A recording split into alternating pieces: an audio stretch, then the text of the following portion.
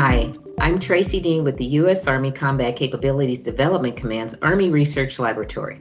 Welcome to What We Learned Today, a podcast where we talk with Army scientists and engineers about the science and technology that will modernize the United States Army and make our soldiers stronger and safer. Today I talk with Dr. Stephen Lee, who is the Army Senior Research Scientist for Interdisciplinary Sciences at the Army Research Office, an element of the laboratory. He serves as the foremost expert in the field for research between many different fields. Lee helps plan and develop the future vision of basic research, coordinating the individual extramural programs with the needs of the soldier and Army intramural laboratories while maintaining an active research program. Lee previously served as the ARL Chief Scientist, the ARO Chief Scientist, and helped transition the Defense Threat Reduction Agency's chemical and biological defense programs in the early 2000s. Lee is an adjunct chemistry faculty member at the University of North Carolina at Chapel Hill. Previously, he was the adjunct faculty member at Duke University. He earned a doctorate of philosophy from Emory University in physical organic chemistry. Stephen, welcome to What We Learned Today. Thank you very much. It's an honor to be here. Appreciate your time. Great. So first, let me congratulate you on winning the 2020 Theodore Roosevelt Government Leadership Award, more commonly referred to as the Teddy Award. You were awarded in the Defenders category. So tell me what led to you receiving this award. Well, it's a great honor for me to receive the Teddy Award in the Defenders category. The Defenders category relates to national security and your work to support national security. I was nominated by an industrial partner that I work with for the recognition of my work with industry and academia wide. Obviously, at ARO, our primary mission is working with the extramural basic research program, supporting universities and research across the spectrum in basic and fundamental research. In that, we are involved with small businesses, transitioning that technology or the science and research into possible technologies. I was recognized for my work to transition research from universities to small businesses and then ultimately into the laboratories and into major programs of record. Specifically in this case, this year we had the transition of the CEDAS program, the Chemical Indicator Decontamination Assurance Spray, to the program of record and fielding to the Big Green Army. And I was also recognized for my work with small business innovative research programs, supporting military working dog related research that I'm also involved in, where we transitioned hearing and protection and eye protection to the military working dog. So those combined efforts, which I've been working on for a couple of years, really culminated this year to products getting out to the soldier. Your early career research was focused on science and technology that might protect the soldier from hazardous chemicals, explosives, and biological organisms. Please explain to a non-scientific person what exciting chemistry and research you have conducted and how that has impacted the soldier. Absolutely, and that's what's excited me about my job and being an ST and working for the Army Research Laboratory is the cutting edge chemistry science that I've been involved in to provide capability for the soldier. So my background is, while I'm in the interdisciplinary ST, my background is actually with respect to chemistry, organic, physical organic, inorganic chemistry, and those are the kinds of things I had been involved in my early career at ARO running a chemistry program. So what excited me over the years has been talking with academia, thinking about the new ideas how to use chemistry to either detect, neutralize chemicals, whether it's explosives, so detection of explosives, chemical warfare agents, other hazardous chemicals that might be out there in the battlefield space. So what excited me with that is how broad it is and how fundamental it is. So I've been involved in research from fundamental chemistry to more applied chemistry and technology for detectors that go into the field. Right now, the best kind of sensor you have out there is a dog for smell. Olfaction of working dogs is sensitive. They understand basic obedience and commands and actually can follow the soldier and do many things that without having verbal commands, just knowing this is how we work together with the dogs. The chemistry we were studying originally was really exciting. How can we emulate a dog's nose? So we had programs over the years that invested in simulating a dog's nose.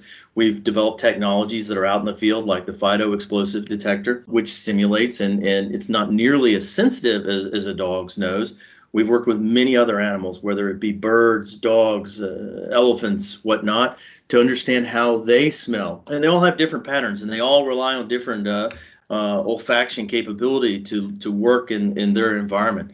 For dogs, once we had designed this artificial dog nose and designed the chemistry with MIT, with Professor Swagger, we put it in the system, and it was successfully deployed. And you can still find it in theater in many places at gates, screening vehicles and people for explosives. But what we did was we had managed to cut the dog out of the equation. So suddenly, when we had this artificial dog nose, we had to start training soldiers to do what some of the dogs did naturally, searching. How do they search? And every animal searches a little bit differently. Cats versus dogs versus snakes versus elephants. They search in olfaction in different ways, have different search patterns. But we had to train the soldier how to be like a dog. And that's what really got me, the chemistry got me excited about, the sensors that got me excited about how can we look at the dog and understand how it operates as a working dog and learn from it to guide robotics, to guide our sensors, to guide the chemistry that we're doing to sense explosives and chemical warfare agents. So now I've turned towards research where I'm involved with working dogs, understanding not just olfaction, but how to protect them, how to enable them better in the battlefield, how to make them work with the actual soldier, because they are the perfect partnering team. You know, we're designing mules and artificial dogs and all these things, but we really already have a system out there that partners perfectly with the soldier, and they're very effective at what they do, whether it's smell or hearing the things in the battlefield, or simply biting in the battlefield as a tactical partner.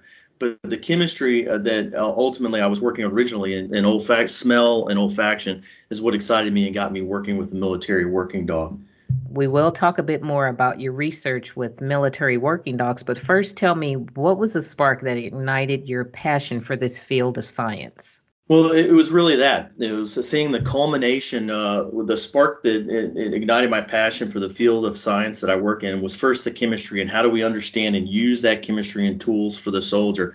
And then when I got to see the impact of, for example, the FIDO system or the chemical agent detection kit that we fielded to the soldier and to the National Guard units, what really excited me then was, well, wow, we've really got this new chemistry. What's the next step in using this chemistry more effective?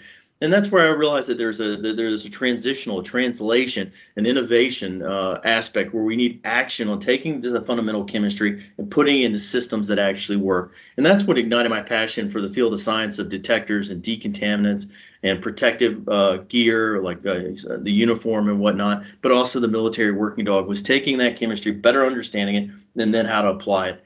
And the dog has served as a model for that, where I can understand, you know, these are the type of things that we're doing effectively, and how can we better translate that? So a lot of my work is hands-on with the soldier. So I'm often on Teams calls. I'm often on calls with actual soldiers out in the field and getting their feedback on the sensor systems, getting their feedback on what they really need, and then going and identifying that transition, that partner that has the innovative idea that can solve their problem.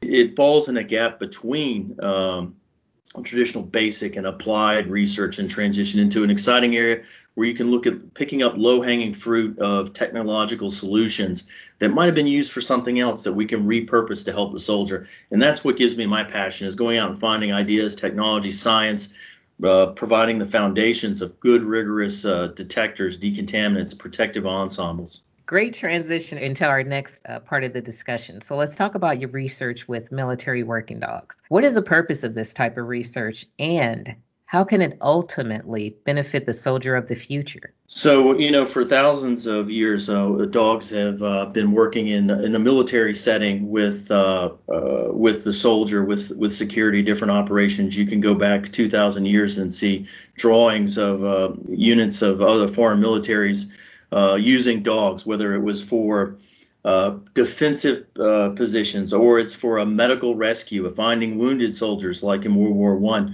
and bringing people to those wounded soldiers so they could be treated. You know, we've had a kind of a co-evolution with dogs over approximately 40,000 years, where they have become a perfectly autonomous system that operates with us, understands us. In fact, there's some research out there that shows that they at a younger age can better understand than human infants some of the things, cues that come from people, like pointing. Many animals don't understand pointing, almost none at all, except for humans and dogs. So what got me excited in this particular area is the different things. There really isn't solutions, or there isn't a research program that addresses the needs of the military working dog and the soldier working with that dog. There is no program of record out there that does this kind of research. But ARL has a significant knowledge and expertise that could use to augment the working dog. In particular, microelectronics is a good example. In the commercial impacts of that are small cell phones, the cameras in them, the small electronics, the battery work ARL's done over the years, the computer work, the computational work that's happening has empowered small electronics out there. So while we're building these robotic systems, mules and cheetahs and dogs, and we're using these power systems, why not apply these same things as a low-hanging fruit target to the military working dog? So now we can put cameras, we can put lightweight body armor on dogs, we can begin to empower that working dog with that electronics and new materials that we've developed, whether it's for protection, armor, or whatnot. So what I've been doing is looking at it. I started in the smell and olfaction area of understanding how dogs smell explosives and drugs and those kinds of things. And I've spent a lot more talking to the user about how can we make this dog more effective.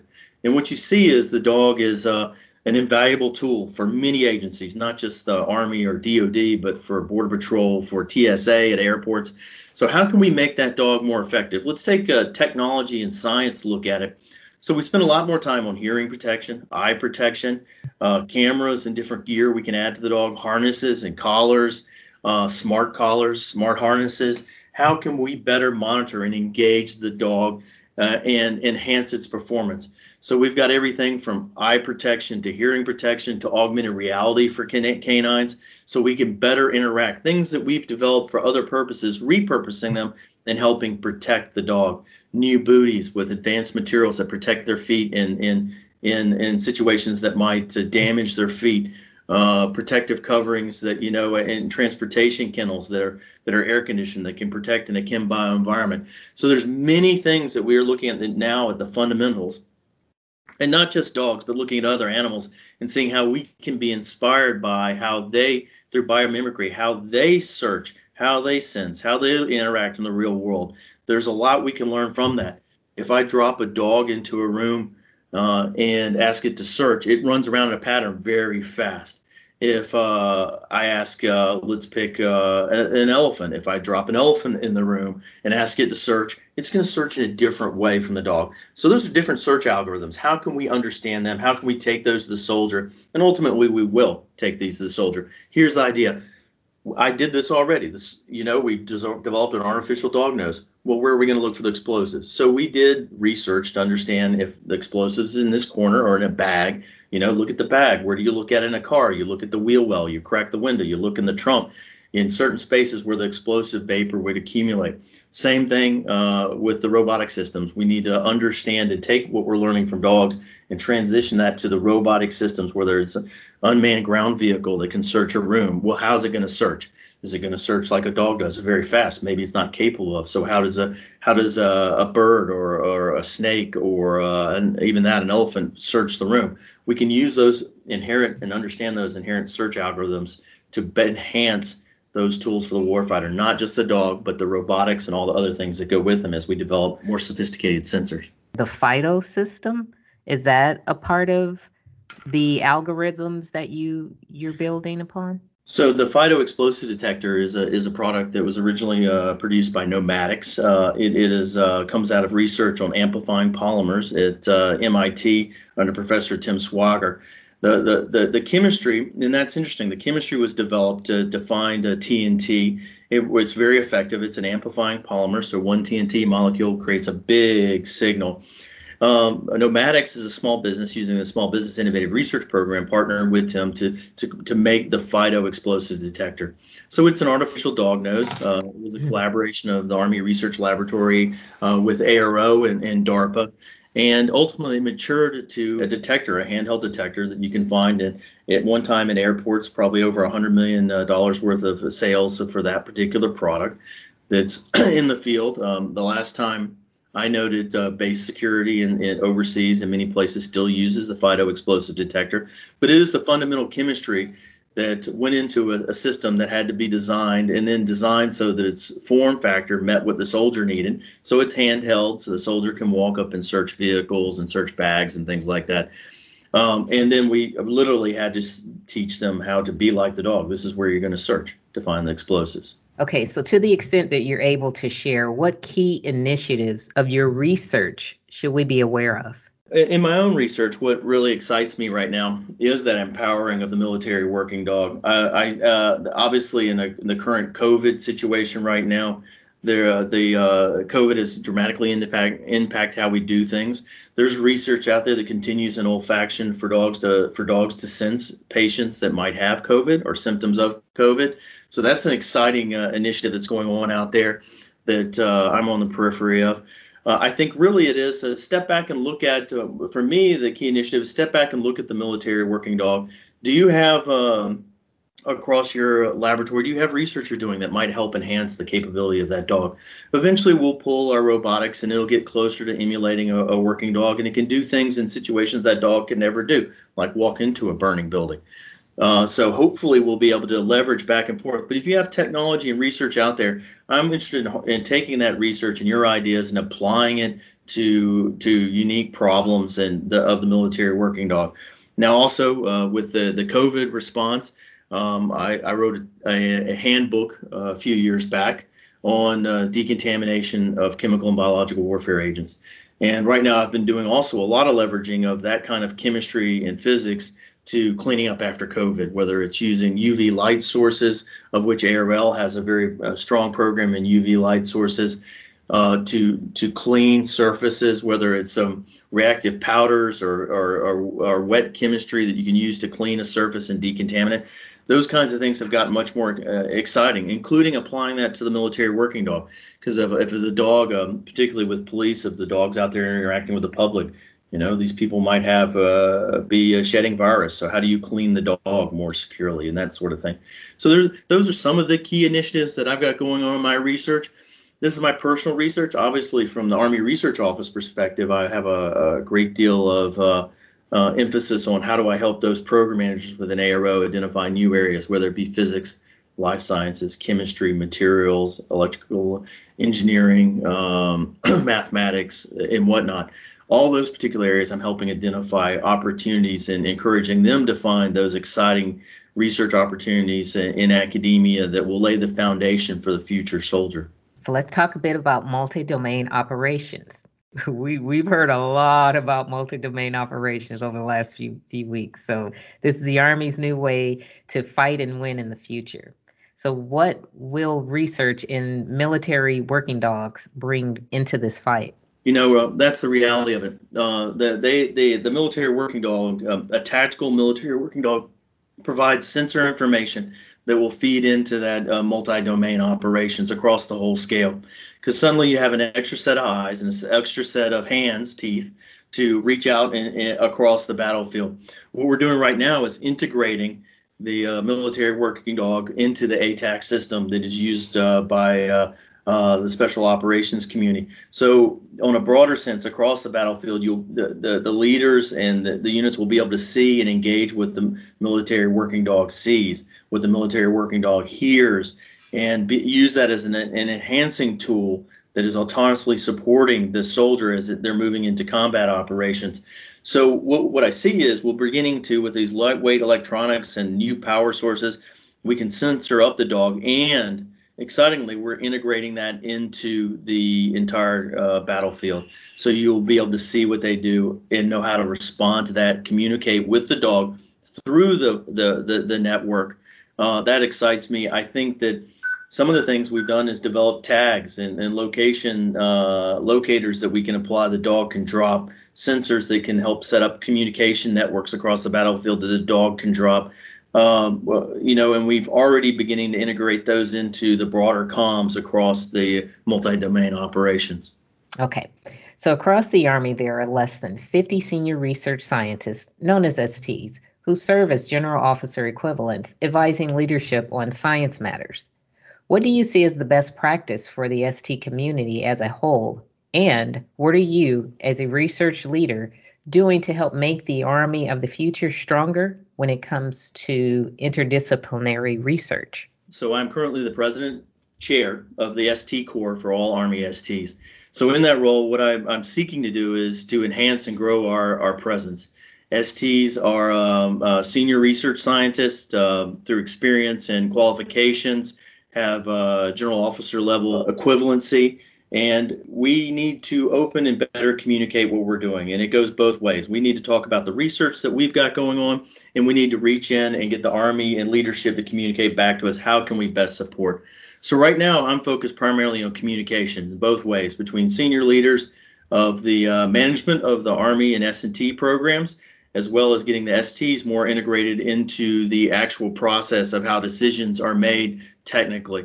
So right now, as the ST Corps chairman, we're having regular meetings with different stakeholders, different programs across Army Futures Command, CCDC, to communicate what it is the STs actually do. What are their research expertise and knowledge that they have? How can we integrate them back into the CFTs if they're not integrated into the CFTs? How can we get them back and integrated into the essential research programs of ARL if they're not that tightly integrated? So I see it mostly in my role as a communications generator that's going to be in centralizing, getting the ST Corps excited about what is happening across the Army, explaining it to them, whether it's Project Convergence or it's a Catalyst Pathfinder, getting the STs to mentor, communicate both directions, up and down the chain of command, all the way to the bench level scientists, to junior scientists, up to the 2, 3, 4-star generals about the science we're engaged in, helping review the process, getting us more visible. It's often easy to not be comfortable in your research bubble where you're working on your research projects, but what I want to do is grow, and I believe the ST Corps has changed over the past 20 years, but we want to have a better and stronger, more impactful process, which we engage Army leadership all the way from the top down to the bottom in the trenches. And I think they were ultimately a valuable resource. We were brought on board to have those communications. We had been successful in our research in a wide-ranging different areas. So, I see it as an opportunity as a Corps to give back to the Army and, raise the profile of the science and research. Perfect segue into our next question, which is, given the collective intellect of the ST community, how does this group make America's Army stronger? Well, each one of the individual ST positions and how they're selected have changed over the years, but they're traditionally related to important areas of research in the Army: energetics, propulsion, electronics, mathematics, things that are core foundational aspects of maneuver and support and fires that we need to enhance the Army's capability. So what I'm hopeful is if we can, while we're each as our own and we're engaged at different levels as individuals from the STs in our own organizations, we can broaden that technical expertise and apply it to new areas and communicate with other parts of the Army about what it is that the STs as a community can do, serving as review panels for programs, providing input, providing analysis of alternatives in research and different thoughts that aren't constrained by the necessary management of people and organizations, because we don't do that as STs, but really getting deep down into the science, the art of research and technology for the soldier. Okay, so in your role as senior research scientist for interdisciplinary research, how do you think we're doing making new discoveries, pushing the boundaries of science and technology for future American soldiers?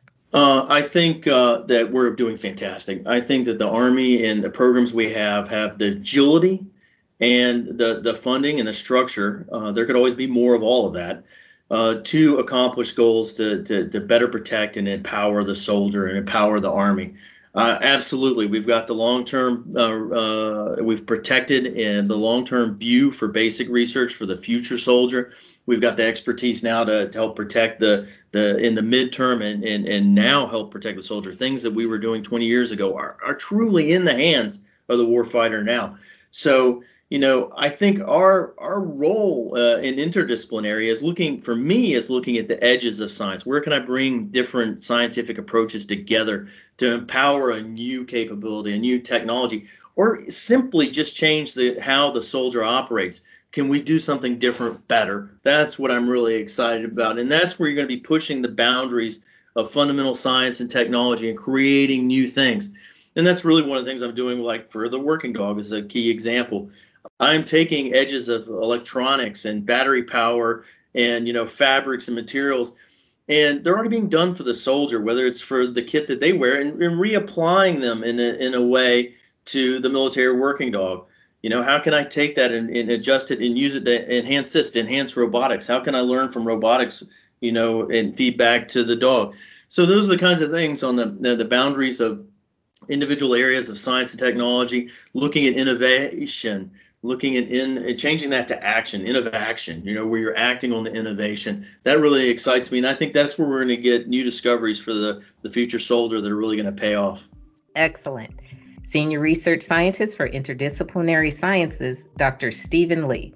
Stephen, thank you for taking time today. It was very enlightening. Thank you very much. Delighted to participate in this forum. Well, thanks for joining us for What We Learned Today. In upcoming episodes, we'll continue the discussion about the underpinning research that will build the Army of the future. Please consider liking and subscribing. Science is a journey of discovery, and we're glad you're along for the ride. For the Army Research Lab, I'm Tracy Dean.